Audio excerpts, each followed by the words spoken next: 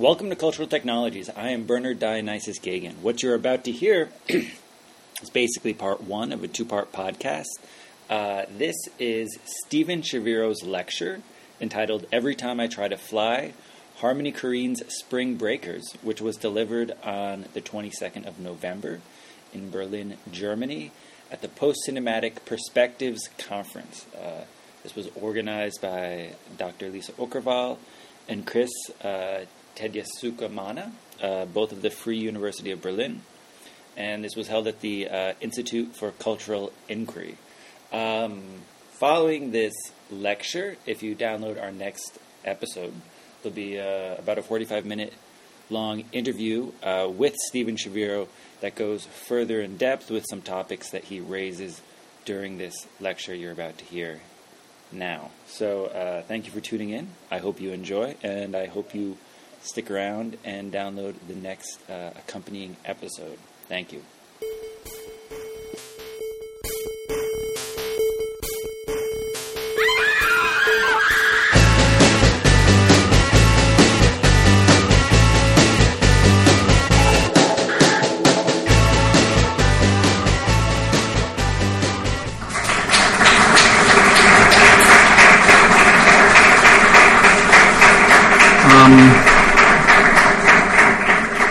Thank you, and I want to give thanks to Lisa and Chris and to everybody else who brought me here. It's great to be in Berlin. It has no relation to my talk, but I also can't help noting as an American that today is the 50th anniversary of John F. Kennedy's assassination, which was a big event for those of us, including myself, old enough to remember where they were 50 years ago when I was a kid when this happened. And, well, anyway, obviously there's a link between Kennedy and Berlin because of his famous visit to Berlin at the time of the wall. But anyway, that has no relation to my talk. So, my talk's about the recent movie earlier this year, Harmony Korine's movie Spring Breakers. But I'm going to there are going to be three parts of the talk. The first part is going to basically be a summary of my current work in progress about what I call post-continuity. The second part will be a discussion of Spring Breakers, and the third part at the end will be some very tentative ideas about sort of theoretical implications of what I'm trying to work through. And I regard this as something unfinished or in progress. I don't feel I've figured this all out yet. Certainly not. I haven't written out a lot of it yet. Okay, so the first part I'm going to summarize. This is a book in progress called Post-Continuity, and by post-continuity, I have a kind of general conception of stuff which has been happening in contemporary film, and I'm thinking much more of commercial Hollywood film. I don't really know that much. I've been fascinated by all the talks here. I haven't, even somebody like Trey Carton, who seems to be very allied to these low culture things, I've never encountered his work before. But anyway, part of the idea of post-continuity, I think, is related to the post-perspective, which is the theme of this conference. I mean, post-continuity really has to do with spreading out in time. Perspective really has to do with a still photo or a still image. And you get transferred from the Renaissance painting to the camera obscura to allegedly film.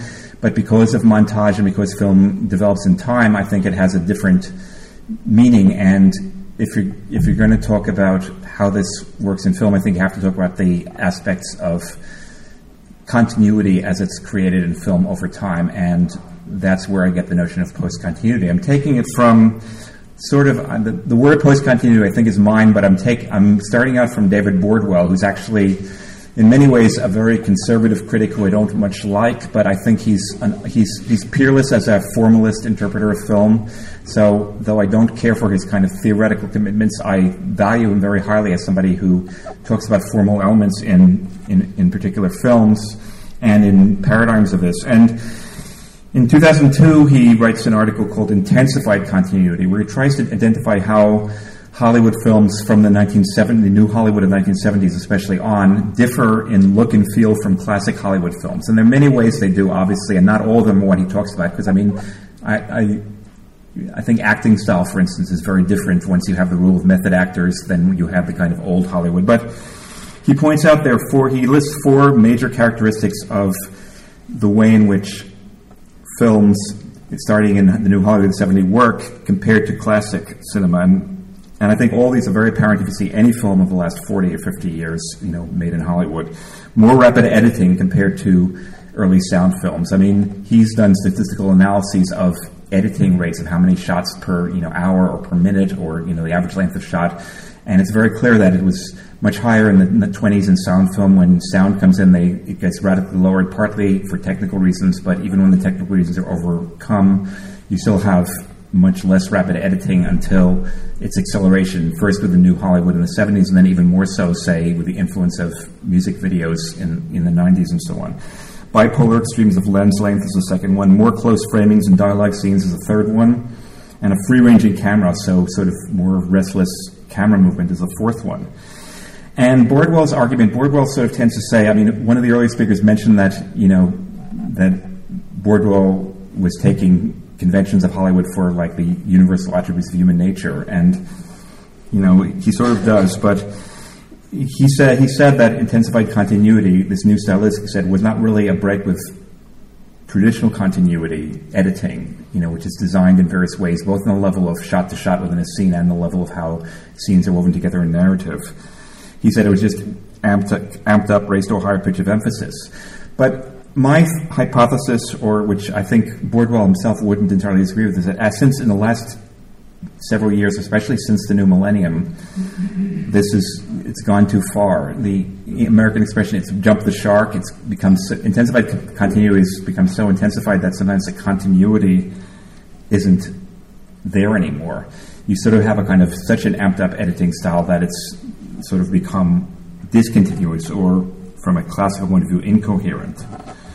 And then, as I said, I'm talking on both the level of individual shot-to-shot, how you construct a scene, and on larger sort of how narratives are created and how a homogeneous sense of space and time is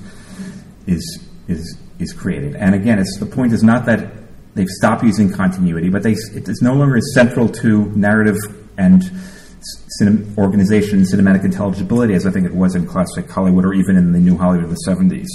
They continue to function, but they're no longer as systematic, they're no longer as central and important as they were. So, again, it's what Bordwell's account of film more or less works for a certain range of films, and obviously it's never worked for more experimental films, but even in commercial filmmaking it seems to have stopped working or not worked as much. So intensified continuity gets pushed to the breaking point. There are frequent violations of continuity rules. And a lot of this, it was first noted by people, Bordwell himself admits this is or complains this is happening in action sequences in recent films. Matthias Stork is a graduate student who did a video essay called Chaos Cinema, which appeared on the internet a couple of years ago, where he gave a very systematic account of this, of the ways in which, say, action sequences from the 70s and 80s by Sam Peckinpah or Steven Spielberg or John Woo were observing a kind of very careful continuity style. So even though you have fast cutting and a flurry of action, you sort of know where everything is. And comparing it, and again, he was unfavorable to the newer style, compare it to films by, let's say, the Bourne films or some of the recent James Bond films, or some of the recent films of Michael Bay or of the late Tony Scott are sort of doing something different. They have such rapid cutting and such, over-editing that you lose any sense of spatial orientation and coherence in a certain way. And so these are some of the characteristics. The intensified continuity, the stylistic traits which Bordwell named are still there, but they're pushed further and further. You have immediate visceral effects which trump overall coherence. I mean, someone like Michael Bay, who admittedly I don't much care for, but is a very commercially successful director, it's almost like he's trying to see. His cutting is not based on principle, how does one shot relate to another shot? It's cutting is based on principle, how should I cut it so that I give the maximum jolt to the audience from second by second. Some of these other things are listed here: use of shaky handheld cameras, extreme angles, composited digital material, everything stitched together by very rapid cuts. They're often mismatches, again, continuity violations. Spatiotemporal continuity doesn't seem to be the thing anymore, and there's a sensory overload, density, and rapidity of what we see and hear. And again, many people have deplored this from the point of view of conventional narrative storytelling, and I kind of think it's different. It doesn't mean it's worse. And again, for everything they're better and worse examples of this. So it's a new kind of aesthetic which is used in good ways by some people and crummy ways by other people. But again, the question I think is important to ask is McLuhan's one. How do they alter our sense ratios? How do they change our patterns of perception? Okay, so here's a little chart which again, this is stuff which I'm working towards a book on post-continuity which will contain this. Some of it's been on my blog and some of it I've given as other talks. So, I mean, again, I'm just going to repeat what it says here. Organized narrative versus a dispersed narrative. Euclidean spacetime for a kind of non-Euclidean spacetime. The continuity is totally essential versus that it's incidental. They use it when it, fits, but they'll throw it aside when they don't care. Continuity editing, I think, implies a classical view of space as a rigid container, a kind of Newtonian view of space. Post-continuity implies either Einsteinian relativistic spacetime, or also implies what Manuel Castells called a space of flows. His description of the new space of new globalized capital. Time is uniform and linear in continuity editing, and even though, of course, films always cheat on time because you don't spend 8 hours watching the characters sleep between one action scene and the one the next day, still there's a kind of sense of, and even though you have lots of flashbacks, there's a sense of uniform time and of linear causality in narrative, versus a time of micro-intervals, and these often means things which escape the thresholds of our perception, and with a kind of structural multi-causality. I mean, you can see this in one subgenre of Hollywood films where they have like 4 or 5 stories going on, and if you compare, say, a classic film like Grand Hotel, 1932 MGM, which has lots of multiple storylines, to some of the recent films like Syriana, which have multiple storylines, I think there's a difference in how they're structured. You might say that the aim of continuity editing was to simulate natural perception, even though it wasn't really natural, because of course we don't see by first seeing an establishing shot and then seeing a close-up, but it was made to psychologically trigger things which make it feel like natural perception was being simulated, whereas this post-continuity just has no bones about denaturalizing our perception. Okay, and then a short list of what I see as varieties of what I'm calling post-continuity. Certainly, it comes up first in what Matthias Stork called chaos cinema, so recent Hollywood action films by the likes of Bay, Greengrass, and Scott. But there are other people who have suggested other things, and I've added more myself. Several people have mentioned spatial displacement in films with really long takes, but with moving cameras, like some of Gus Van Sant's film Jerry and Elephant, for instance. Also, I'd say restlessly moving handheld cameras in Dogma 95 style. Then there's simulated found footage films like the Paranormal Activity series of low-budget horror films, or a recent example, I think, was an interesting science fiction film which played on the internet called Europa Report, which is very much about how perception involves all kinds of technological mediation to see things which we couldn't see with our own eyes. The astronauts really can't go out their space capsule because it's 200 degrees below zero outside, but they have all these cameras and sensors and things, and they're watching all these screens. You have mixed footage films like Brian De Palma's Redacted about the Iraq War, which has, they're all simulated, or they're all actually shot by De Palma, but they simulate various sources, including internet videos, home videos, news reports, and documentaries, things like that. You have an increasing amount of digitally enhanced reality. Edgar Wright's Scott Pilgrim vs. the World is a very good example of that, as is a film that's been very much preoccupied recently, Joseph Kahn's Detention, but there's a more general way in which, even when it's not as overt, where digital compositing is enhancing reality. Lev Manovich's new book, Software Takes Command, has a lot of stuff about this.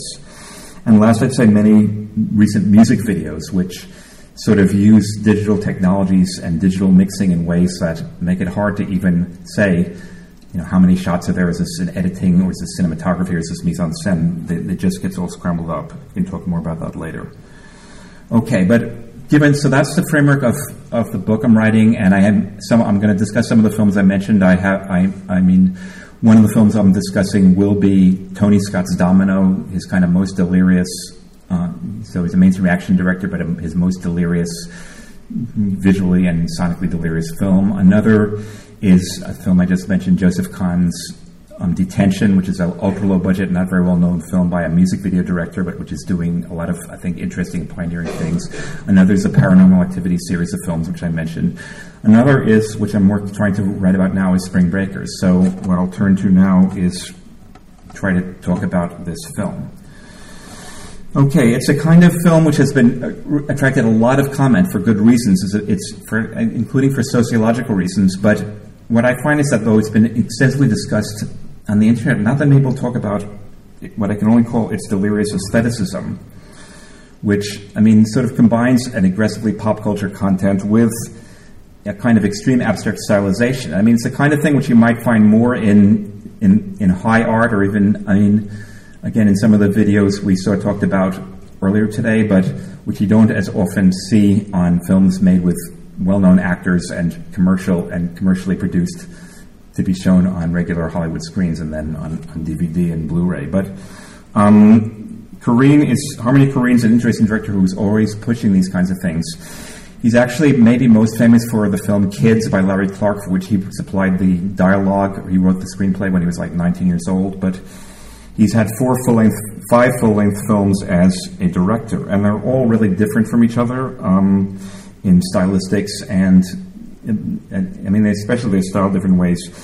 There's certain commonalities of content, I think, more than a form. I mean, he's always experimenting with form. Trash Humpers, which was a film just before Spring Breakers, and the two share a very similar plot. But Trash Humpers was shot entirely on VHS tape because he wanted the image to look as crappy and ugly and barely legible as possible. It stars him and his friends all wearing these hideous, like obviously fake old people masks, so they look like old people, which is what their characters are, but it's like completely made not to be believable. And Spring Breakers is sort of the opposite of that because it has very glossy, high definition cinematography, and as I'll talk about more, and is very conventionally beautiful in certain ways. But both films have similar preoccupations as his earlier films do. All of his films seem to portray losers, and they all, which is, again, sort of goes against, there's no more American word than talking about losers, but it's very American to hate losers and to scorn losers. It's your own fault if you're a loser and, you're not worthy of consideration. And his films all kind of celebrate losers, celebrate failure, celebrate inability to adapt to our neoliberal world. Also, almost all his films, I'd say, involve mostly American, but certainly white lower-class characters, and there are issues and problems about his treatment of race, which I'll come back to in depicting. I mean, it's because of the way race and class are intertwined in America. It's very hard to talk about poor white people without either middle class and upper class whites showing total condescension towards them, or with comparing them in one way or another to poor black people. And Korine follows this pattern in disturbing ways. I mean, one of the main characters in Spring Breakers, Alien, played by James Franco, is basically a white rapper, gangsta guy whose entire life is based on an imitation of gangsta style, in a certain, which in other words, not an imitation of real African American culture, but an imitation of how African American culture is packaged and sold for consumption. And there's something very disturbing about this. The plot of Spring Breakers, such as there's a plot, is about these 4 young women who commit a robbery in order to get money to go to spring break in Florida, and then 2 of the 4 end up going back home. The other 2 get increasingly involved in Alien's world of gangsterdom and so on. And as we'll see, James Franco's character Alien is quite definitely a loser character, like all the other characters in all of Korine's other films. I'm not sure whether the young women are. I think it's maybe different or more complicated. I'll come back to that. Okay, the other thing is obviously its complete embeddedness in pop culture. And part of the thing about it, or part of the attempt to evoke scandal about it, is that he takes these 2 Disney actresses, Selena Gomez from The Wizards of Waverly Place, Vanessa Hudgens from the High School Musical movies, and puts them in very not safe for kids roles. And my 11-year-old daughter, allowed me to show this picture in my presentation. It's her bedroom, and you'll notice she has lots of pictures up over her bed. I mean, most of them, there are 1 or 2 other people, but almost all of them are pictures of Selena Gomez. And my daughter, loves Selena Gomez, and is her favorite celebrity, and is really, part of the kind of cult of Selena Gomez. So here's Selena Gomez acting in a role which is very different from the Disney sitcoms, or music, which my daughter's seen her in. And obviously, my daughter is 11. I'm not going to let her watch Spring Breakers until she's considerably older. But this is also part of a kind of larger trend. The larger trend, I mean, among Disney characters, the most best-known example now is not either Gomez or Hudgens, but Miley Cyrus, because Miley Cyrus, who used to be Hannah Montana, a very popular series of albums and Disney sitcom for for tweens, kids between the age of 8 and 12, has aggressively tried to change her image by doing these sort of semi-obscene, highly sexualized videos and performances, which has created a lot of... they've worked in the Warhol sense that no publicity is bad publicity. Everybody's talking about her, and Cyrus says her profile has certainly been raised by this, even though a lot of the talk about it is to deplore it.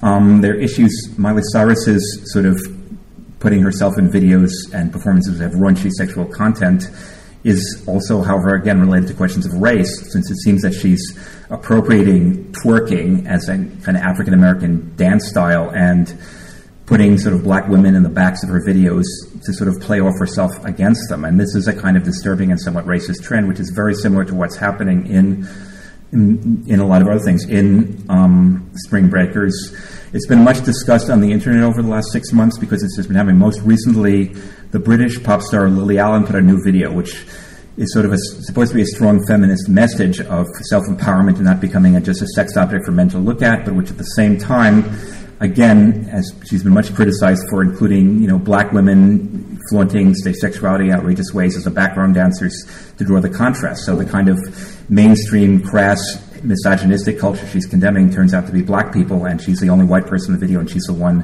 Well, there's also her manager who's trying to make her still up, but she's the one who represents, this enlightenment. And so there's a totally problematic racial thing going on in these things, and it seems related to this idea of busting out and changing one's image to become more adult or more unsafe, more NC-17 rating instead of G rating or something like that.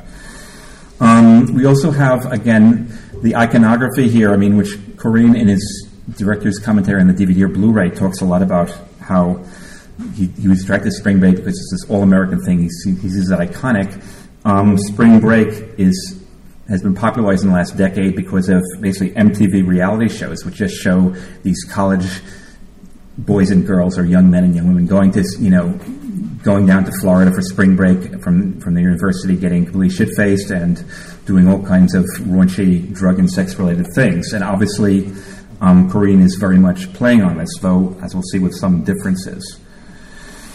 But anyway, a lot of people... So this has gotten a lot of commentary, and I'll come back to that. It's certainly... I don't think you can just take the film as a pure formalist film and ignore that, but it's puzzled me the extent to which nobody's looked at it as a kind of formalist film, and it's actually a very almost obsessively formalist film in certain ways.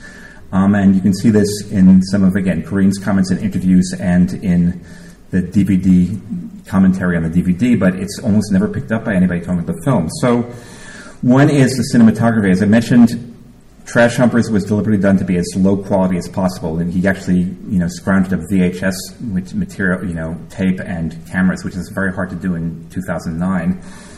Here, instead, he has cinematography by Benoit Deby, who is the cinematographer for Gaspar Noé's two best-known films, Irreversible and Enter the Void. So we have he hires a cinematographer who hired because he could stylize the visuals in a certain way. Corinne talks about a pop gloss and tone for the film. He talks about neon colors, candy colors. He said he wants the film to be lit with Skittles, which are they Skittles in Germany? It's a kind of competitor to M&M's. It's an American candy. So you're filled with a kind of... there's a kind of visual gorgeousness to the film. Sunset shots over the water. It's very picturesque. He has often interior shots have kind of neon lighting, which is very unusual. He also has lots of slow motion, and again, some of the imagery, is indistinguishable from. He has imagery repeated of just college kids in spring break, just drinking drinking huge amounts of alcohol, smoking marijuana from bongs, young women sort of flashing their tits. All this kind of stuff is going on. And it's exactly the same imagery that you see in these MTV reality shows, except that it's always in slow motion when Corinne does it. And there's a kind of obsessive use of the film of slow motion in a way that kind of alters one's perception. And, it's a way of beautifying things. I think sometimes slow motion is used by directors in order to analyze what's going on. That's when Godard used slow motion in Sauf qui peut la vie, his comeback film in 1981, he used a lot of slow motion, and he said that this was the only way you can understand what the characters are doing is if you see them very slowly. But I'm not sure that Corinne's interest is analytic, but there's a kind of, again, an aestheticizing gloss to the film, which comes from this use of slow motion. So we have this images of sex and violence, but this is also in the plot. So we have, basically, it's four girls or young women who are all college students who are bored. They want to go to spring break. They don't have enough money. Three of them get involved in a robbery of a fast food joint in order to get the money to go to spring break. And one of them says to the others, when, it's hard to distinguish the two main women, as we'll see, but this is a quote from the screenplay. One of them says to the others, just fucking pretend it's like it's a video game. Act like you're in a movie or something. That's how they can, take fake guns and, go into the fast food joint to be brutal and get money from all the customers as well as from the cash register. And it becomes to them like this kind of game. So, in a certain sense, the whole movie is aestheticizing. It's aestheticizing this kind of aesthetic distance or aesthetic of vicarious involvement is very much this kind of idea that it's like a video game where, you're killing thousands of people, but it's just a video game. That even your real life becomes like a video game. But Corinne himself talks a lot about the look and feel of the film, and again, I find it interesting, he says often in the same sentence that both that it's hyper-real and it's impressionistic, two terms which seem more like opposites than to really go together, yet in a strange way, I think the way the film feels does go together.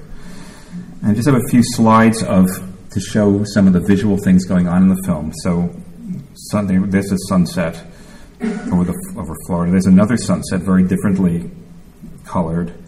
This is one of the interiors. This is actually when the two remaining women come to shoot and kill everybody. But the house is just lit up in this purple and blue in this weird kind of way. There's also a kind of, this is the characters in their dorm room before they go to spring break.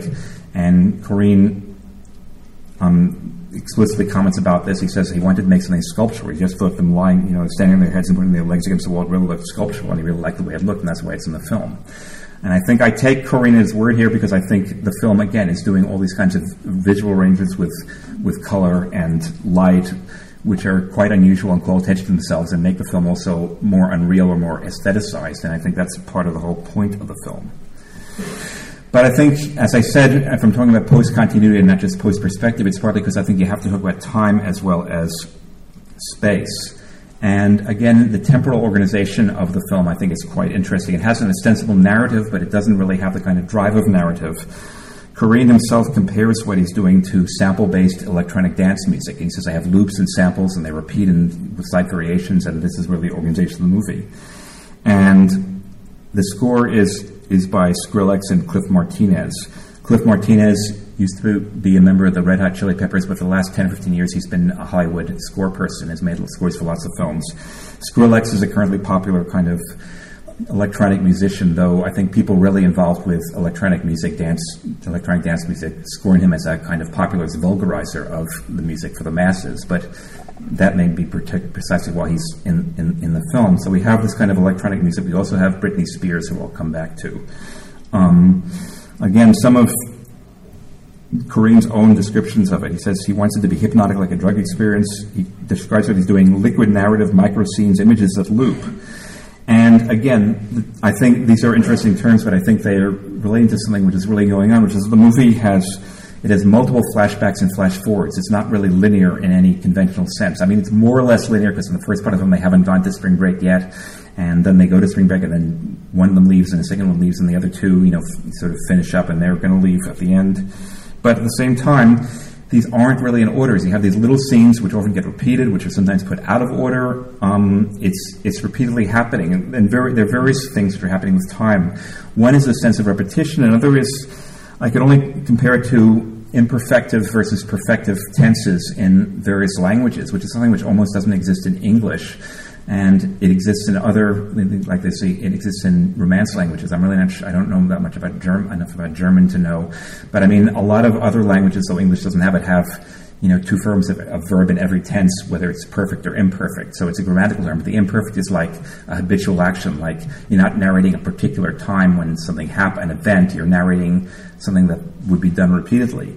And the film often has this effect, even though, as far as you can tell, if you try to work out the chronology, the whole thing takes place in under a week. Some spring break's a week long, and it's only like in a few days. It gets the sense of they've entered this new world, and they're just sort of doing these things, and this is the stuff they do, and the way the narrative goes back and forth. It's often, I mean, there's one scene, which I won't show, but one scene, there are two Britney Spears songs in the movie. I'll talk about the second one at more length, but the first one, the four young women are just sort of standing in the parking lot, and they spontaneously start singing Britney Spears, and we sort of get the whole song. They sing it, verse by verse, but in one scene they sing one verse, and they're sort of standing around the parking lot and sort of dancing around. Then the next shot, which would be sequentially the next verse of the song, they're sitting down by the side of a convenience store right outside it. Then the third one, they're dancing in. So I mean, it couldn't describe actual linear action, just the way the scenes are edited one after each other. It much more, again, exemplifies this idea of habitual action or imperfective, I guess it's not tense, it's aspect, grammatically. Then there are a few key scenes, the violent key scenes of the film get replayed also. So the robbery of the Chicken Shack, which is the fictitious name of the fictitious fast food joint, is presented to us twice, and they're very different kinds. The first time we see it, it's a continuous traveling shot for over a minute. Two of the girls go into the store, and the third one is a getaway driver, and she's driving the car alongside. And we see from inside the car, we see her, the camera's in the passenger seat. We see her, and then we see beyond her. We see through the windows into what's going on in the store as the other girls are robbing the store. And then later on, they're reenacting it, and the reenaction goes in between. Them saying, get down on the floor, bitch, get down right now, I'm going to shoot you, blast your brains out, things like that. They're acting it out with one another, but then that gets intercut with shots of the robbery actually happening, except they're not the same shots from the first time. They're instead handheld, they should instead inside the store instead of outside it. It's much more violent and disturbing inside their handheld cameras, which are jerky, and you have rapid editing. And so even when you have an event which is kind of singular as opposed to repeated in the movie, it's being done in these different ways and repeated. And I mean, motivationally, you can say at the second time they're narrating it, but you're brought back to it in this more visceral way than the first time. And these are just some examples, because I think the film is continually doing this kind of stuff. So it's continually messing with kind of narrative form. Now, I think, Corinne says that he's trying to make it like electronic dance music. I think he actually is. So Robin James is an American philosopher who's been writing who writes a lot about music, about pop music, and she sees the difference between, say, pop song like the Beatles to contemporary electronic dance music is really a shift from a liberal to a neoliberal episteme. So from tonality to extra-tonal pop, from emphasis on harmony and melody to emphasis on rhythm and timbre. What she means by that is that a Beatles song, no less than a 19th century sonata or concerto, starts in the tonic, goes to the dominant, goes into other keys, and eventually comes back to the tonic. And pop music, not just the Beatles, but like from Burt, show tunes in the 30s and Burt Bacharach and the Beatles and much of 20th century Anglo-American pop music is organized in this way. It has the same kind of tonal organization that 19th century classical music has. But recent electronic dance music, I'm not sure you can parallel it to Stockhausen or to other, to avant-garde music, classical music the last 50 years, but it definitely doesn't have this kind of tonal focus anymore. And so this is a lengthy quote, but it's her description of how this dance music is now organized. Songs unfold in time by ping-ponging back and forth between upper and lower asymptotes of intensity, sometimes at faster frequencies, sometimes at slower frequencies, sometimes with differently shaped attacks and decays, square instead of curve, for example.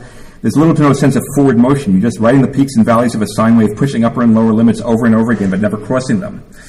And again, so you not only have a more insistent pulse and more emphasis on rhythm and timbre instead of on melodic and harmonic variation, but you also have things like, more instruments come in or it gets more intense, and then there's a drop, and for like 2 seconds there's silence or only the drum, and then it comes back, and you have this kind of build-up to increasing and decreasing intensity. And James compares this to certain structures of neoliberal subjectivity, where, again, it's sort of like you're supposed to be able to be more intense but maintain your kind of subjective coherence with being more intense.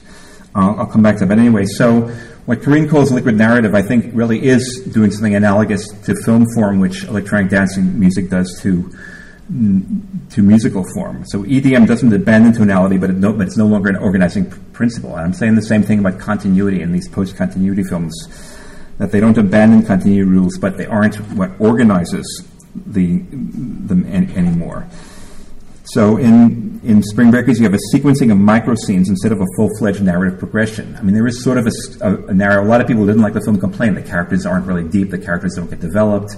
Not very much happens besides what's totally cliched and predictable. And in a certain sense, that's true, but I would say it sort of doesn't matter in terms of what the film is doing aesthetically. It's organized by these repeating patterns, and you have things going forward and back. You have transitions marked by sounds of gunfire. When he goes from one scene to a completely different scene, you just hear some gunfire on the soundtrack, and that fits in with the whole kind of hip-hop gangster theme, which is being emulated by all the white people who are the main characters.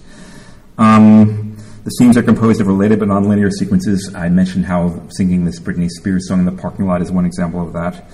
There's a lot of counterpoint of sound and image, which I'll talk more about in a minute. You see one thing, but you hear another thing. You have voiceovers that contradict what's being shown on screen. I'll talk more about that in a moment also. You often have transference. The four women in the film are not that clearly distinguished. Well, there are four of them. Selena Gomez character is marked out as different than others. She's religious, and she's the one who gets really upset about what's going on. What happens is they just go down to party and have a good time, and they're all having a great time, and then they get arrested in a drug bust. And then James Franco's character pays their bail or pays the fine so they can get out of jail. The alternative is either they have to be in jail for like 3 days or they have to pay a fine. He pays the fine for them so they don't have to be in jail for 3 days. And then he takes them under his wing, and Selena Gomez's character gets kind of freaked out by him, and she leaves. And then the three remaining ones, one of them gets shot in a drive-by shooting by James Franco's rival, played by the rapper Gucci Mane. And so she leaves, and the other two who remain, it almost becomes impossible to distinguish them. I can't really tell them apart. They both look almost the same. They both act almost the same. But there's a kind of whole sense in which there's a different kind of subjectivity, even of the protagonists, because of the ways in which the four young women interacting are kind of a group protagonist rather than a single person. And anyway, that's the thing emphasized. You have voiceovers. One of them says at one point, and then 30 minutes later you hear the same lines recited by a different one of the four young women. Actions are, as I said, even when we have a narrative thing, overall they're out of order, and this is done, especially the shootout at the end, the final kind of climax or action, payoff scene, is done it's not only done in slow motion and with this weird lighting, but it's also isn't done in order. I'll try to come back to that if I have the time. And so there's a way in which, even when it does sort of have a narrative, it's not really interested in the thrust of narrative or this kind of narrative arc, because it's deranging that by, again, insisting on this very micro level. You have these little scenes which repeat with variations that keep on coming back. And again, it's totally intelligible, I think, to a mainstream audience, though. The film made $25 million at the box office, which is a profit since it was made very cheaply, but $25 million is not really a success in mainstream American terms. So it was more talked about by the intelligentsia on the web than it was viewed by the masses, in the U.S. at least. But, it is narratively intelligible, but at the same time, it's not really not really doing the narrative because of all these different ways it's temporalizing. Okay, so now what I want to do is show one scene this is like a four and a half minute long scene. This is the second time we have a Britney Spears song and it's a quite amazing scene for all the things which are going on in it, but it exemplifies, it's one of the best scenes in the film, but also exemplifies, I think, what Corinne's doing generally. So I'll just play the scene, and then we'll talk about it. Okay. Hopefully, this is on the web, so hopefully I'll be able to.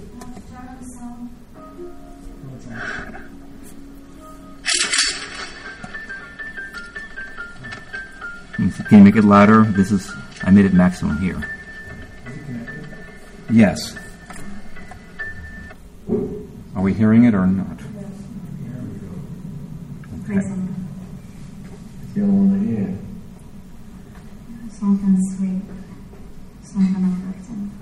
Oh, sweet, no winter. Yeah. Play something inspiring.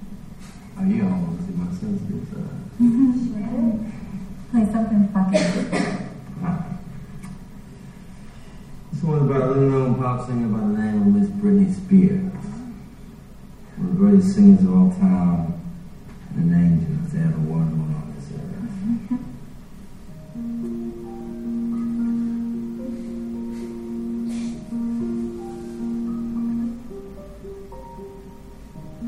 Notice me, take my hand. Why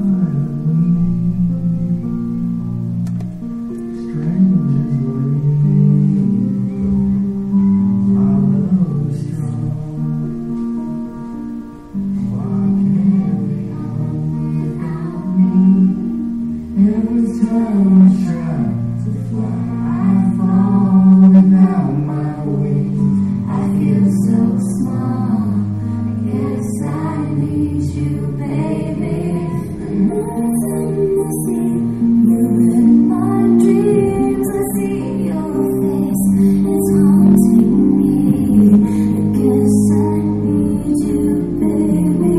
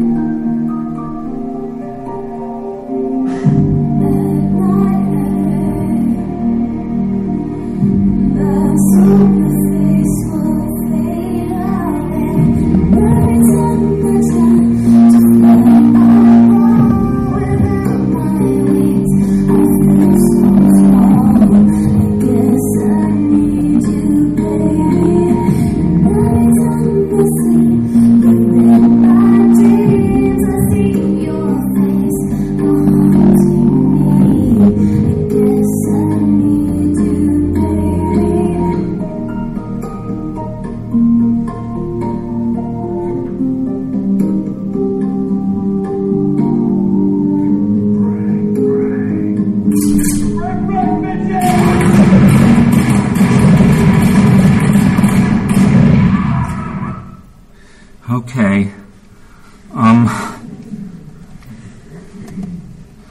So, I mean, you kind of wonder what you're going to even do with a sequence like that. I mean, it's worth mentioning that I didn't show you the sequence before this, and the sequence before this is when Candy and Britt, the two most outrageous of the four women, are sort of fooling around with Alien and with his guns, and they basically point the guns in his mouth, and first he says, "Oh, there's a loaded, put them down," but then he starts filleting them and showing pleasure in doing this. So he's like, it becomes this kind of, I mean, as a part of what happens in terms of, I think, the gender relations of the film. It's, as I'll talk about, many people have seen this as a kind of feminist film, though perhaps qualified as some of the other things some of the videos I mentioned earlier by the racial politics. But it's sort of like Alien first thinks he can sponsor these girls or young women, and then at the point, the scene just before this, when he basically goes down on their guns, which they're pointing in his mouth and which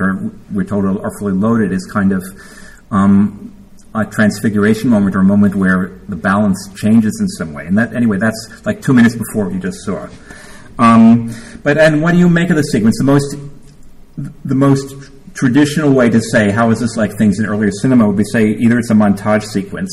It's like lots of Hollywood films from the classic period and from more recent periods have, to show a series of repeated actions over time. You sort of have music and you have sometimes you have a calendar with leaves coming off, but so here they're going out and robbing other spring breakers and stuff like that, and you sort of see that as habitual. But you can also think of it as an intellectual montage in the tradition, from Eisenstein to Godard and Makeyev, in terms of that you have violent contradictions both within the image and between the sound and the image. But I think those are true, but I think it actually works in a kind of different way for various reasons. For one thing, it's worth pointing out the iconography.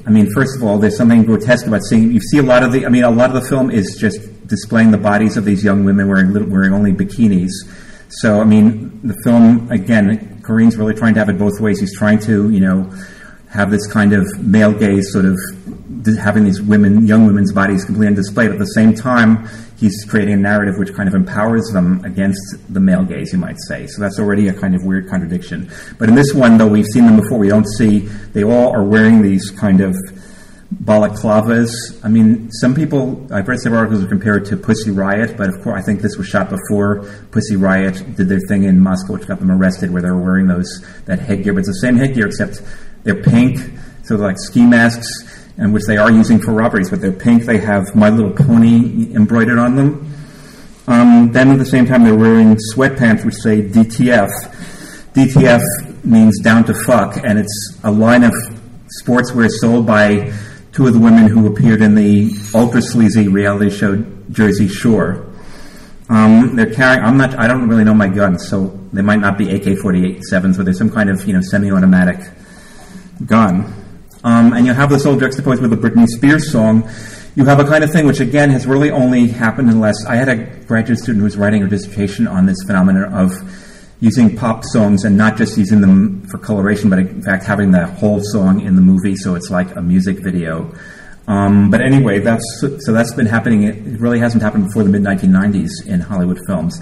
That's happening here. You start out with James Franco playing the piano and singing the Britney Spears song, and then it transmogrifies into, we hear most of the actual song. But it's a kind of very, again, what the song is a weird counterpoint to these images. You have, he said, they asked him to sing something sweet, uplifting, inspiring, and he says, you want to see my sensitive side? And, sensitive might be a word for sweet, uplifting, inspiring is a little weird for this song if you actually listen to the song. The song's very aspirational. I see the mood of the song as being aspirational, as being about vulnerability.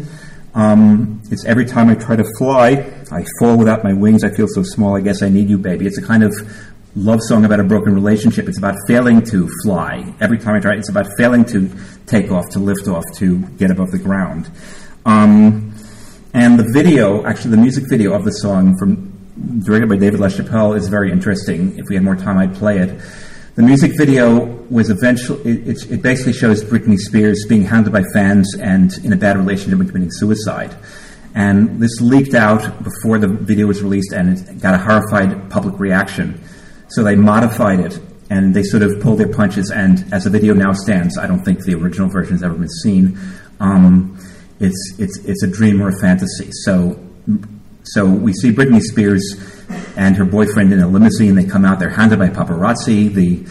It's really annoying and irritating. And then she and the boyfriend go into the hotel room, and they immediately start arguing. And she's telling off the boyfriend. He starts throwing things and breaking mirrors and things like that. She goes in and takes a bath, slips into the bathtub, and drowns. And then you see a second Britney. It's a kind of spirit of Britney going around the hospital and seeing two scenes. One of Britney Spears being rushed to the hospital, and they can't revive her. It's too late, and she's dead. And the other of a woman giving birth. So you have So what they added to the video was was a sort of happy ending, and then at the very end you have Britney Spears coming out from the bathtub, so she was really just fantasizing. She wasn't actually killing herself. But so it pulled its punches. But I mean, it's a very downbeat kind of video, and it's I mean, Spears' whole career is sort of involves things like this. Even before her very public breakdown, she had videos and songs which were dealing with the difference between private persona and public image and things like this. And also, as I think Scott Interrante, who was one of the people who wrote about the film online, noted that the song comes from 2004. So if these characters, now the actresses are a little older than their characters, but if the characters are really like 2021 in 2012 when the film was shot, at 2013 when it was released, then they would have been 11 or 12 when this film came out, when this song came out. And again, I think it's a very different style from the dubstep and trap music, and Skrillex, which is most of the soundtrack, but it sort of represents, again, in this perverse way, their innocence, because it's going back to when they were much younger, when they were just pre-pubescent or just on the verge of puberty, when their sensibilities were kind of being formed, and that's why they remember these songs and sing along with them.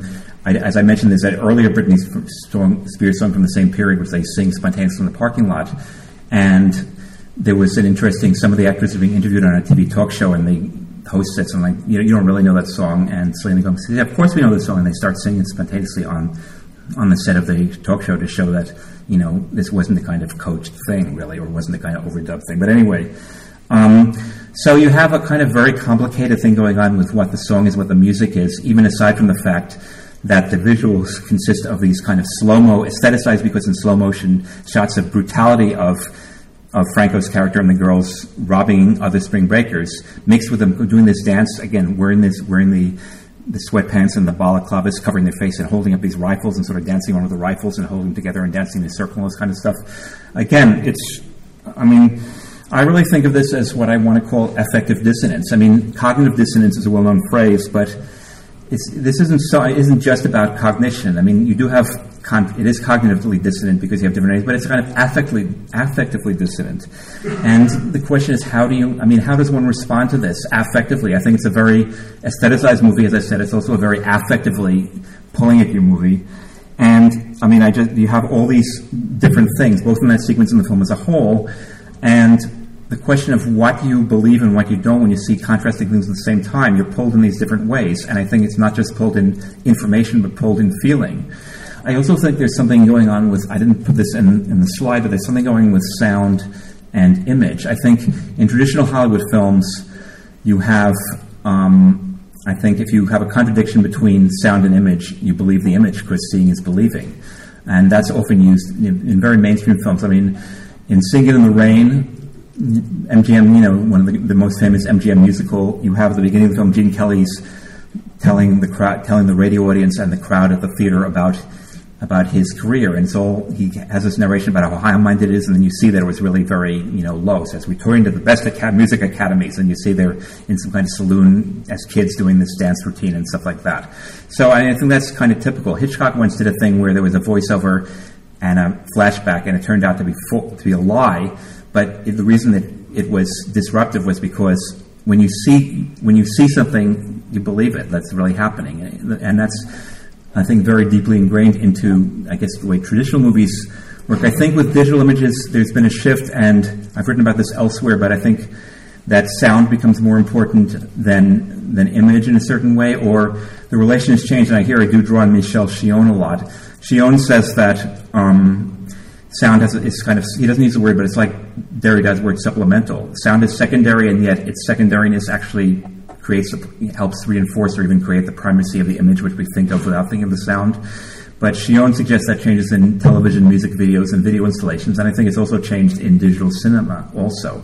So I don't think if we see hear somebody saying something and see something which contradicts it, I don't think we say, oh, they're deluded. I think the emotional power of the music and the words have their effect on us.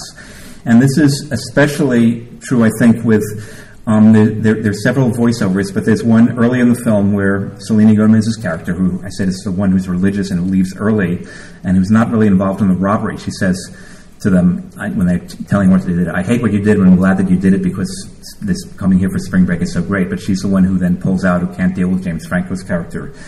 But there's a whole sequence where she's talking to her grandmother on the phone, telling her what she's doing in Florida, and then you have, again, a montage in very many different scenes of what the girls are doing. And I'm starting to think this is the most spiritual place I've ever been. Feels as if the world is perfect, like it's never going to end. And it goes on. I mean, it's quite long. She talks about, we've met friends here, friends who were just people who are just like us. These are friends who will last a lifetime. And it's a really spiritual place. It's more than just having a good time, all this kind of stuff. And that's the dialogue. It gets repeated at the very end, exactly at the scene when they're going to the mansion of the Gucci Mane character and just basically killing everybody with these semi-automatic guns. And in the midst of this bloodbath, which is also in slow motion, you have the same words repeated, but by a different character, one of the two remaining girls who's doing this. So I don't think some things I've read about it online suggest this is just a kind of irony that they're saying this thing, but we see that Spring Break really isn't like this. But I don't think so. I think the film, at least my reading or my experience of the film, is that it forces you to take these things seriously at the same time that you take what you see seriously, and there's some kind of weird about the balance between sound and image, and that's partly why I think, part of the emotional pull of the film has to do with this affective dissonance, and it has to do with the way in which we can't just write out or be ironic about what we see. And this, I think it's a post-ironic film, and post-irony is a term I've been coming across in several different places and using a lot recently. And in different popular culture sources, there are different explanations of what post-irony means. Sometimes it's that hipsters claim to like elevator music. This is from a novel by Alex Shekhar called The Savage Girl from 2001. He explains he's the first person I find used post-irony. He explains as follows: hipsters say they like elevator music because that's the most boring music there is, so they're being more hip than anybody else that likes something which nobody else likes. But then when they really like it and no longer are saying this just ironically zero, that's post-irony.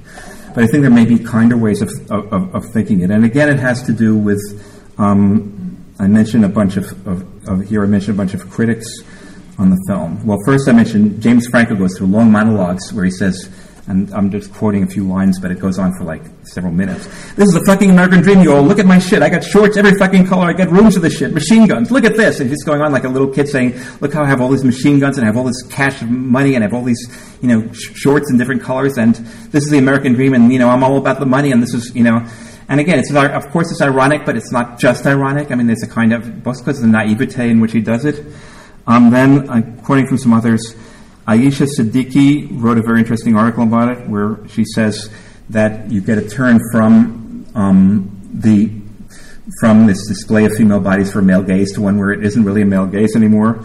Because, and she points out, for instance, that one thing that's absent from the film, which is present in the reality of Spring Break, is this kind of sense of rape culture, of women being vulnerable, of women being vulnerably raped when you have these young dudes and dudettes all, almost naked, getting drunk out of their minds and partying like this. And the real life incident, which Lisa mentioned in her talk, is an example. And what Siddiqui says is that part of the power of the film is that he deliberately omits all of that. It's unthinkable in the context of the film, even though you have all this kind of sort of drugs and bad behavior and stuff going on.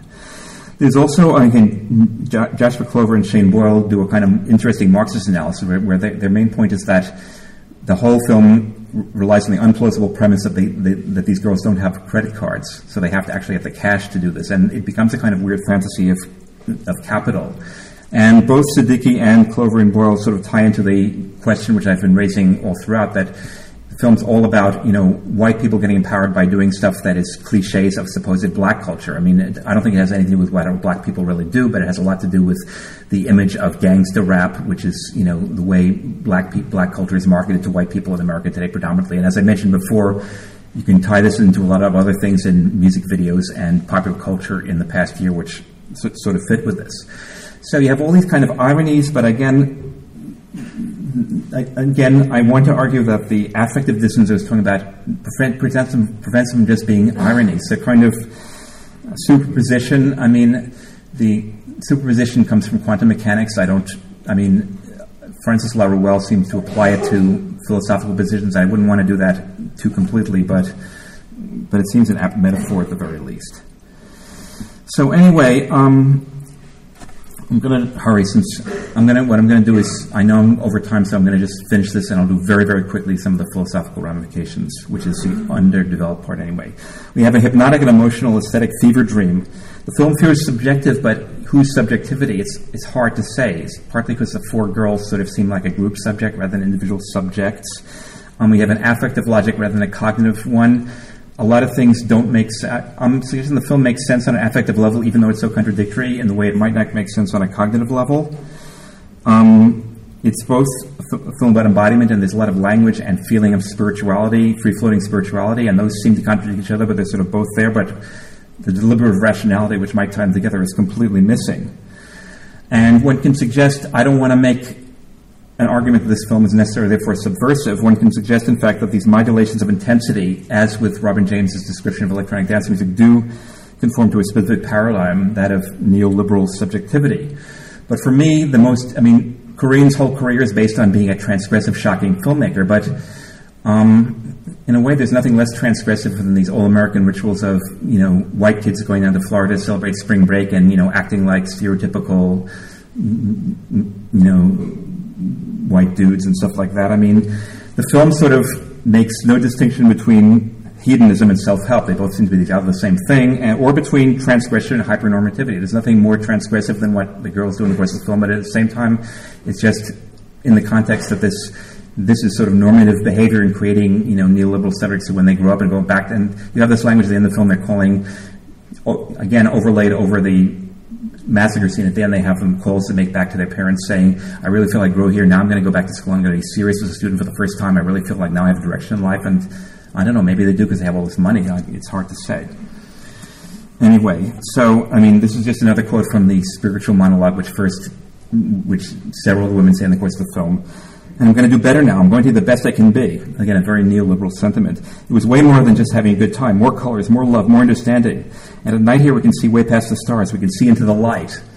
I thought of maybe having Seeing Into the Light being the title of this talk because there is a weird way in which that kind of quasi-spiritual language does work in the aesthetic register of the film. Okay, I'm going to go, I have all these slides, but I'm going to go through them really briefly.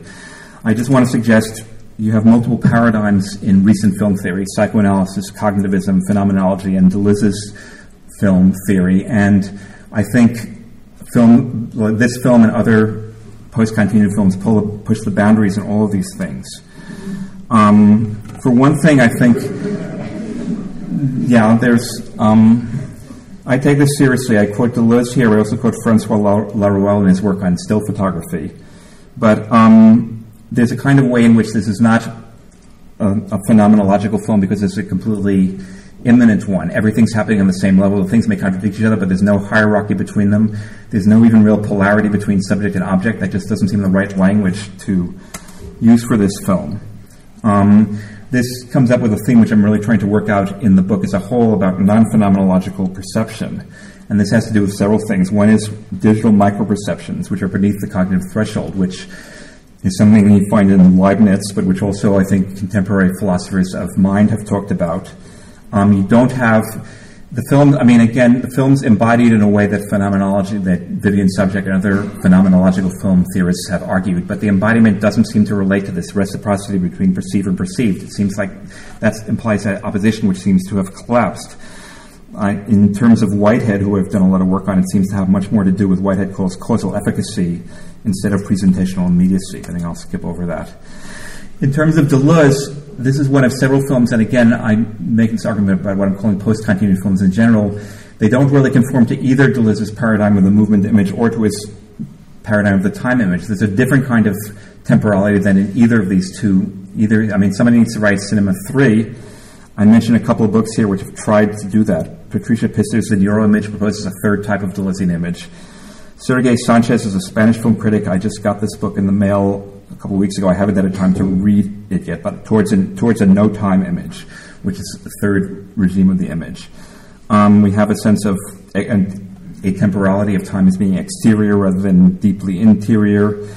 It has a lot to do with, I think, a replacement of depth. Deleuze connects depth of field spatially in Wells and René with depth of field in time, as it were, and we no longer have that kind of field of temporality And it has a lot to do with this kind of serial organization, electronic dance music, play with intensities. But again, that's all up to question. That's what I'm trying to work on now, but don't feel I have app. But anyway, that's my talk. Thank you.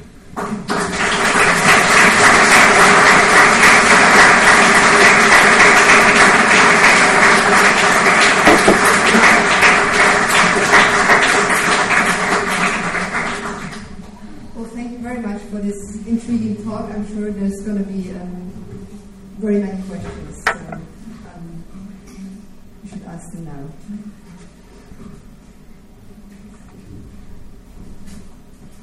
Thank you so much for your talk. I have a question and a comment. And the question maybe first is, I guess you were saying that that in the end it's like, is it all just a fantasy? Like, and I'm not sure if that was your actual suggestion. If it were. No, I don't think it's a fantasy diegetically. I mean, it's not a naturalistic film, obviously. I mean, so it's a fantasy in the sense that all films are fantasies, but it's not a fantasy. Okay, but it's not. I don't think it's a fantasy for the characters. Right, because that would be kind of giving the whole point about the film, right? Yeah. So in the end, it's just it's a film, it's fiction, and we're here to kind of make sense of that, even though maybe the sense is that it's not in the usual sense. Yeah. Right.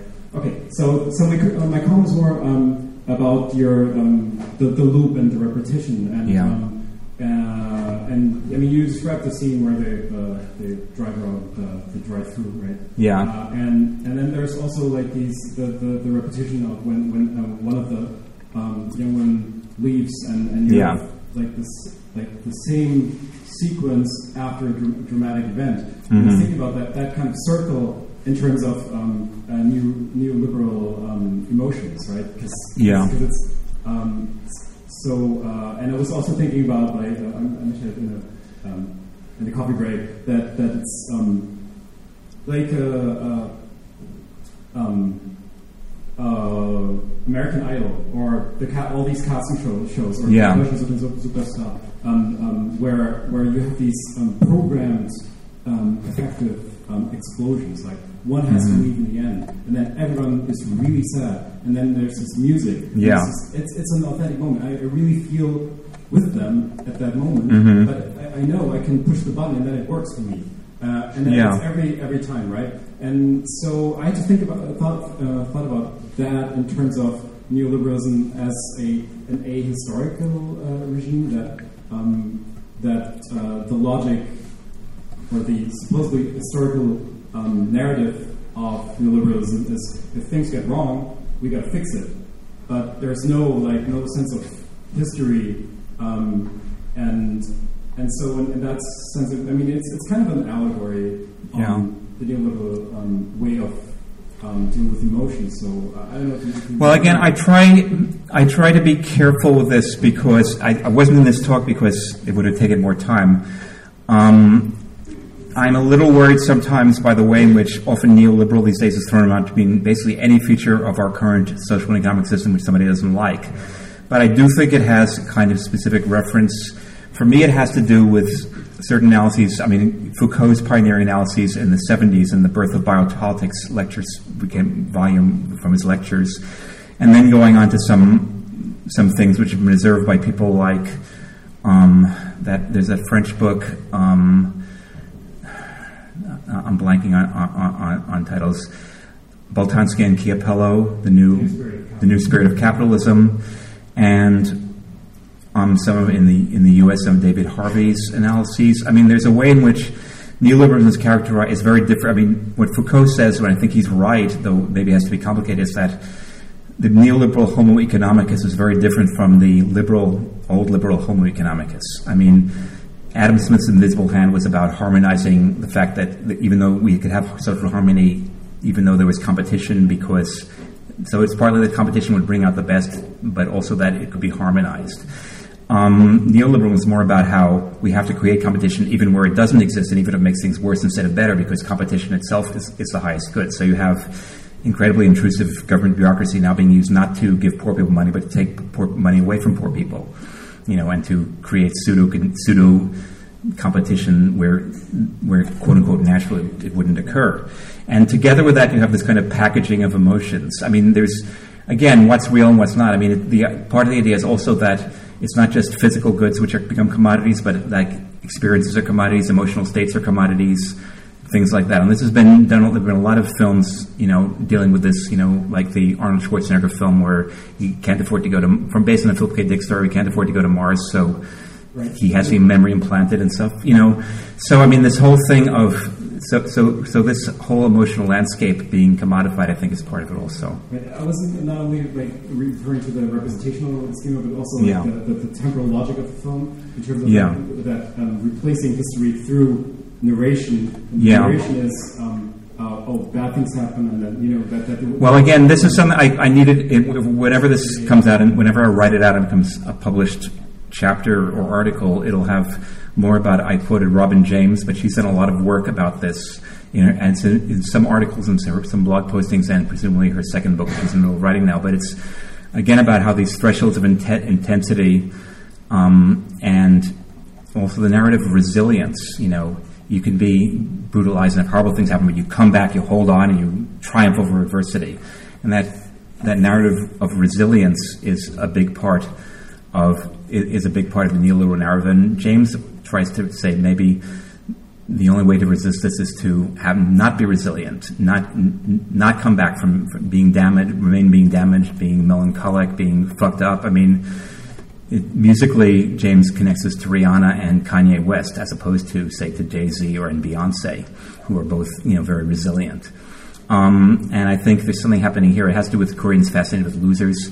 I mean, the ridiculous thing is that, James Franco's character, Alien, is the one who, whips the girls into this, criminal life. They do the initial crime to get the money, but he's the one who gets them into this lifestyle, and then they're going to go to raid the mansion of his rival, played by Gucci Mane, and the first second they land on the dock, he immediately gets killed. And the two young women have to do it themselves because again, it's this kind of not even quite ironic, more than ironic or post-ironic sense of how he's a loser. And, so... Yeah. So I want to go back to the film. I mean, it's hard now to discuss all your proposals to take it as a theoretical departure point. So I want to go back directly to the film on some level. And so, I mean, when I have seen the film, I never had the idea that it was ironical. But I wouldn't say that it's post-ironic. On some level, it works with this kind of, also the iconography is pretty much going back to surrealism.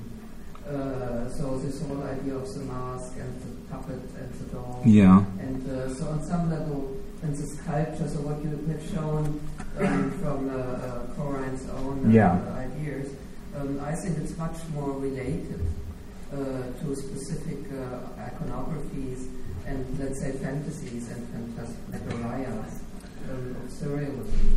So where you have this kind of mix, and on some level it's all this mystical images of the women with guns.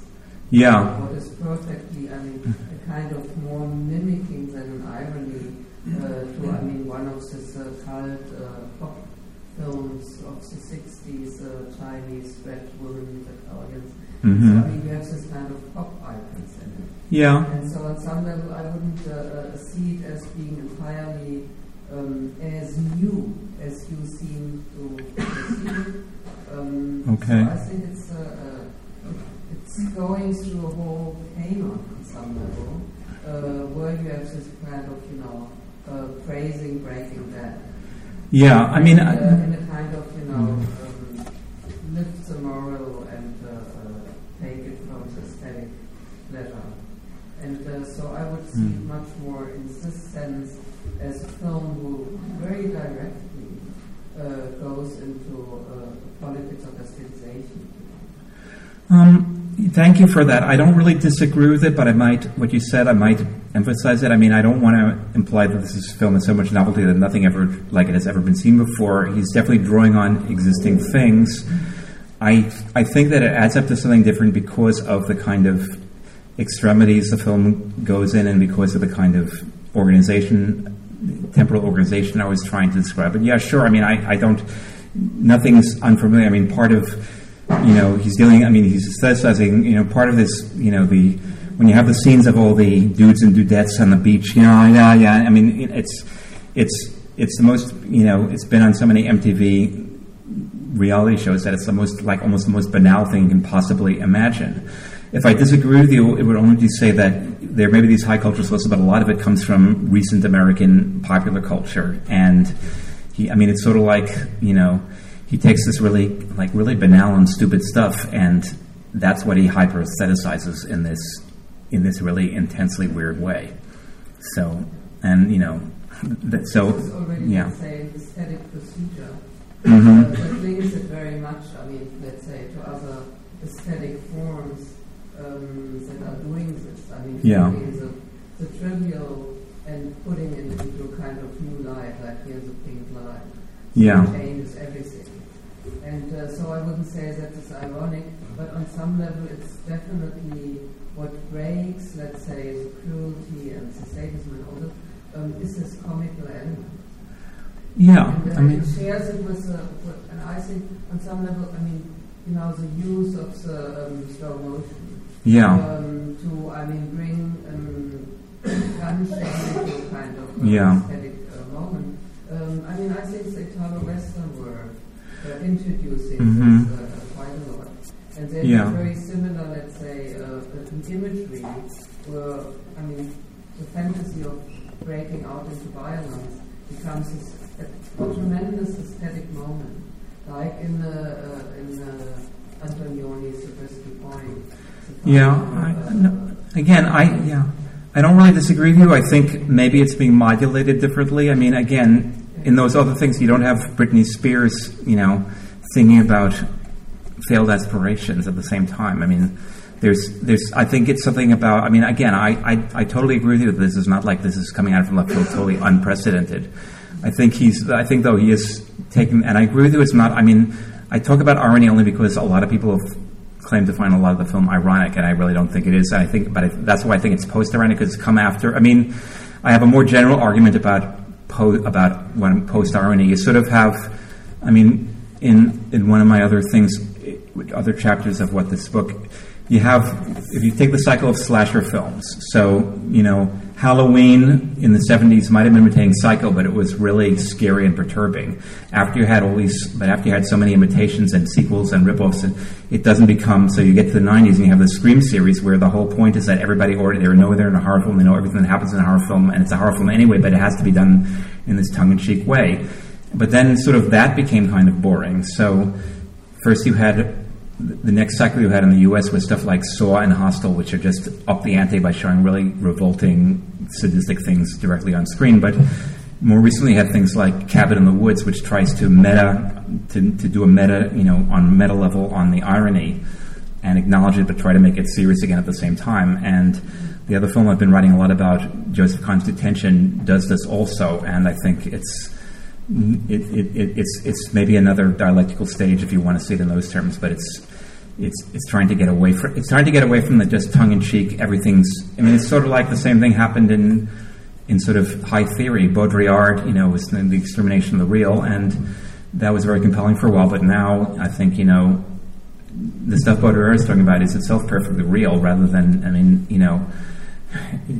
I'm sorry, but only a snooty French intellectual will be horrified by Disneyland, as opposed to just saying, well, yeah, that's what Disneyland is. Maybe I'm being a little too flippant, but that's sort of how I see it. Yeah, I would like to sneak in a question here, because I find this concept of post-irony in this regard very helpful, and also regarding the question of affective dissonance. And here, I would have a question if you could kind of briefly sketch out a comparison between Spring Breakers and Trash Humpers, because I do think this works differently, and I think it might also make clearer even the concept of affective dissonance, because I'm not sure it's so much at work in Trash Humpers, where one is distanced more, for instance, by say the VHS video. So I think kind of the scene to the light of Spring Breakers becomes the kind of the weird VHS night vision of trash humpers. Yeah. And I think that might change something about questions of post-irony, irony, or affective dissonance. I know. Yeah, thank you. I agree. I mean, I think there are some similarities to trash humpers. I mean, it's basically just a group of people going around doing really stupid, violent things, But trash humpers, as I said, I don't know how many people have seen it, it's deliberately made as lo-fi as possible. It's deliberately made kind of... it's fake in the sense that these old people masks are not convincing. He makes no effort to make it convincing, and his actors are all. His wife is both in one of the girls in Spring Breakers and the old lady in Trash Humpers, but she's wearing the old person mask, and it's just So the difference is there's a kind of negative aestheticization by deliberately making. I'm going to make this look really crappy, so it's you don't really enjoy watching it. And here he's trying to make it so beautiful that you can't help yourself enjoying watching it instead. It's a kind of positive seduction instead of the kind of negative seduction of Trash Humpers. Yeah, well, I'm not sure what I can say more than that. I think this is a more interesting film to me, but maybe partly because I just love these neon colors and stuff. No, I think it makes a lot of sense, and I think that way, like the post-ironic could also kind of be thought of in terms of the question of the post-critical, where it is at the same time kind of maybe critical to a sense, but at the other time also an example of. Yeah, well, as I said, one of the other films I've been working on, I've given it a talk a couple of times, and I put a blog entry with my notes basically, but it's a film called Detention by Joseph Kahn, who's mostly a music video director, and it's a film which combines 10 or 15 different genres, but one of them is a kind of slasher film. There's somebody it's in a high school, and there's somebody who's been disguised as the slasher from a series of popular slasher movies. Is always killing people, and he finally gets unmasked towards the end of the film, and he's trying to kill the woman who's the heroine of the movie, and she says very sarcastically, because they're exchanging one-liners even though he's trying to kill her, she says very sarcastically, yeah, so it's so original for you to dress up as a serial killer from a movie. Wow, that's so original. And he says, read a book, it's called Post-Irony. So, another question. Yeah. If it's okay, I would like to ask a question too, the very interesting last few foils that you rushed through so quickly, because I think you mentioned very quickly in relation to electronic dance music the serial character or the idea of seriality. Yeah. Did I get that right? Maybe could you elaborate a bit on that and how we? Well, again, the stuff on electronic dance music is one part of the puzzle for me. I'm getting that from Robin James, so I'd recommend looking at her blog. It's Her Factory is the name of the blog. If you search for It's Her Factory, you'll find the blog. But she's had a bunch of articles also in the New Inquiry, which is a new American kind of left-oriented American online journal. But anyway, she talks about these kinds of thresholds of intensity and how neoliberal management is not about a kind of narrative like tonality where you go away from the tonic and then you come back to it at the end. It sort of stays in the same key all along. There's no drama like that. The drama is instead going up to peaks and going down to troughs, but remaining in control, going as far as you can without being able to recuperate and come and be irreparable. And she goes through a lot of hip hop songs and a lot of dance songs which sort of have this kind of structure both in the lyrics and in how the music is organized. And she relates that to an idea that, again, as Frederick Jameson, among others, said, postmodern or contemporary capitalist experience is about intensity rather than which is different from, intensities are not quite subjective. They're like strong feelings, but they aren't quite categorizable, and it's more like reaching thresholds and going as far as you can and then coming back and recuperating it, and then you've sort of capitalized on your emotion and preserved it. So that's sort of what's happening again, and that's in this film. It's related, I think, both to the way in which you have these very outrageous or pseudo outrageous things going on, and yet it doesn't, yet the characters go through it and continue with it. Again, the ending of the film is very much, again, interesting out of sequence, where they go in and Alien gets killed instantly, but they go in and they kill Gucci Mane and all his women and, just kill everybody, and then they drive away in his Lamborghini, except that's not sort of the order which we see it in. And the last shot of the film shows them leaving after they've killed everybody and kissing James Franco's dead body. as they leave, and that's before they drove away in the Lamborghini. And I mean, it's deliberately scrambled, but the emotional logic, I think, is like this logic of intensity and peaks, then going back to a base level rather than one of conflict being resolved, really. And so that's why it seems to me that the relation to James' description of dance music makes a lot of sense.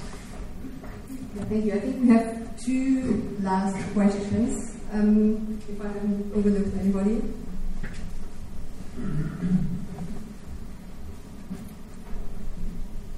Thank you for the great talk, by the way. I was just wondering, you mentioned that Korean art portrays losers. Yeah.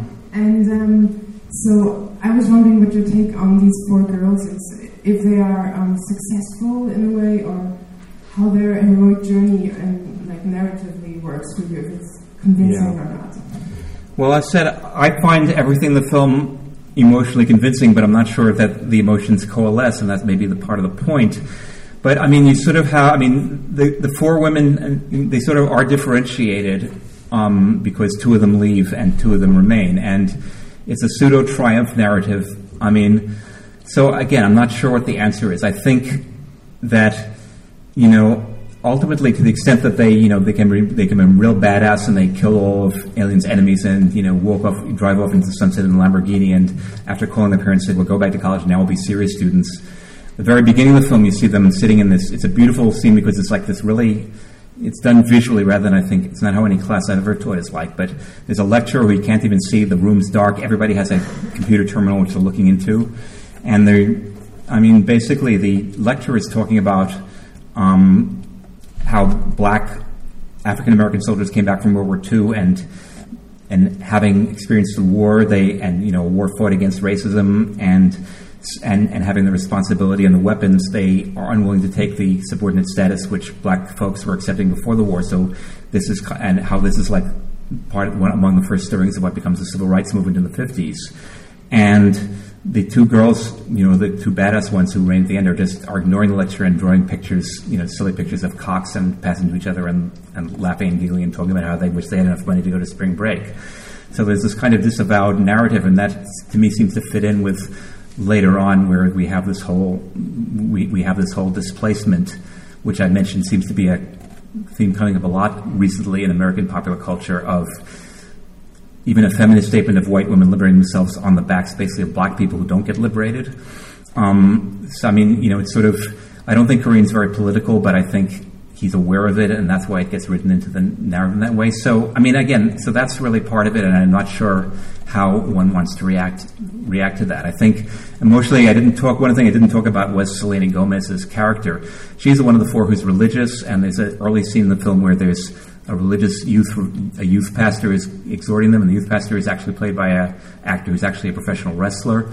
So and anyway, she goes down, and she's enjoying herself, and she talks about how it's a spiritual experience, how deeply meaningful it is, all this kind of stuff. But then she gets really freaked out by James Franco and goes back, and there's this really great scene which Korean in his interviews is particularly proud of, where James Franco is trying to convince her not to leave, and he said, the other three girls are going to stay. Why don't you stay? I really care about you. I think you're a wonderful person. And it's not quite sexual, but it's sexual enough to be a little bit creepy. And she is like really freaked out. And I mean, it's great acting in a conventional sense, but it's sort of one note. And when she leaves and goes back home, the other three are left, and they become more acting out and more gangsterish in the absence of her sensibility balancing it. And then the second one leaves after she gets shot, and then the two remaining become completely badass and go completely into this kind of gangster fantasy.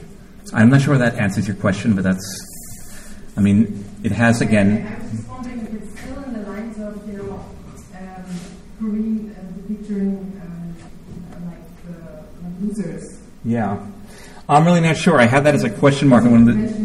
Yes, I had that as a question mark on one of the sides. Alien, the James Franco character, sort of fits into this model because he's ultimately pathetic because he has all this boasting, but he gets killed instantly when they have this final raid. I'm not sure what you make of the young women. It may be that they're not losers, but I'm not sure what they are. If they're not losers, maybe we have to be non-ironic. When James Franco's saying this is the American dream, just having all this stuff and stuff I can't do anything with, but I just have I have every T-shirt ever made, and I have every gun ever made, and I have all these piles of money all stashed in my bed, and all this kind of stuff. So, I mean, you can almost see that as parodic, and as one place where the movie really is being ironic, but it's almost sort of like, I mean, to me it relates to the fact that it's only pseudo-transgressive. I mean, one of the things I feel is, one of the things in the 21st century, and this applies both to high art and to low art, I think, is that the 20th century, I mean, a lot of great art was about transgression, but by this point, transgressions become completely normativized. Being transgressive is the way, you're successful. I mean, it's sort of like, CEOs are supposed to be sociopaths, basically. Anything transgressive can be sold. So, I mean, it's sort of like Georges Bataille, whose writings I dearly love, was sort of writing in the 40s and 50s. He felt these sexual things he was doing, which was like so outre and so extreme and so scandalous. And now, I'm sure you can find an internet subculture for much weirder things than he ever thought up. And it's sort of like anything which used to be transgressive is now monetized. And so transgression doesn't, I think, work as an aesthetic strategy of subversion anymore, the way it did work for much of the 20th century. And part of the way this is a kind of different regime of images and sounds, I think, is that, different kind of strategies have to be found. So the film, as I said, the language of self-help and hedonism seem to do the same thing, and the transgression and there's nothing more normative than spring break as an American ritual where, college students, grow up kind of thing. So that plus the, getting lots of money. I mean, there's a sense in which those opposite poles have collapsed, and, so is that, I hope that's an answer. We have one last question. Yeah. So I have a question about periodization and about sort of theoretical legacies, let's say. Mm-hmm. I'm thinking through your talk partially with Lisa's last talk. And during the question period, Professor Koch asked the question, well, is this, to some extent a phase of something effective late capitalism, right? And so when I heard that, I sort of, I hear the kind of question of Davidson talking about, on one hand, postmodernism, but also saying, well, really, this is part of this late capitalist project. I think in some ways, maybe her question to you raised some of the same thematics. Yeah. And listening to what you were saying, I mean, I asked this question because it's something I struggle with, right? Yeah. When you're talking, for example, about the Skittles lighting, I'm thinking of Jameson's comment on the Warhol painting, right? Yeah. When you're talking about this sort of breakdown in linearity, this sort of confusing time and space, again, I'm thinking of difficulties with cognitive mapping. Mm-hmm. Obviously, you can also link this up with, Jameson and his argument, thinking about global capitalist flows. So just to put it really simply and bluntly, right, to what extent, when we're thinking about post-cinema, are we thinking about a sort of continuation and intensification of what's gone in the name of postmodernism? To what extent are we dealing with some qualitative shift for which we need to start developing a new language of theoretical frame? Yeah, thanks. I mean, again, I'm tempted to, I don't want to be, hopefully without being obnoxious, to say yes to all of that and. I mean, it's sort of, again, I think obviously there are continuities. I mean, I don't think history ever operates by totally radical discontinuities, but there are shifts. There's a kind of, the Marxists used to call it the change from quantity into quality. I guess that's from Hegel originally. And, quantity, I mean, it's right at the beginning when he was talking about Bordwell's intensified continuity. Bordwell just wants to say that film always is, trying to give the same narrative satisfactions to audiences. And obviously it is in a way, but at some point when the technique becomes different enough, something change, it flips over. I don't think it's as neat as Hegelian dialectics that becomes its opposite, but something qualitatively shifts. And we're sort of in a mutation, I think, which has to do with the, combination of political economy and technology.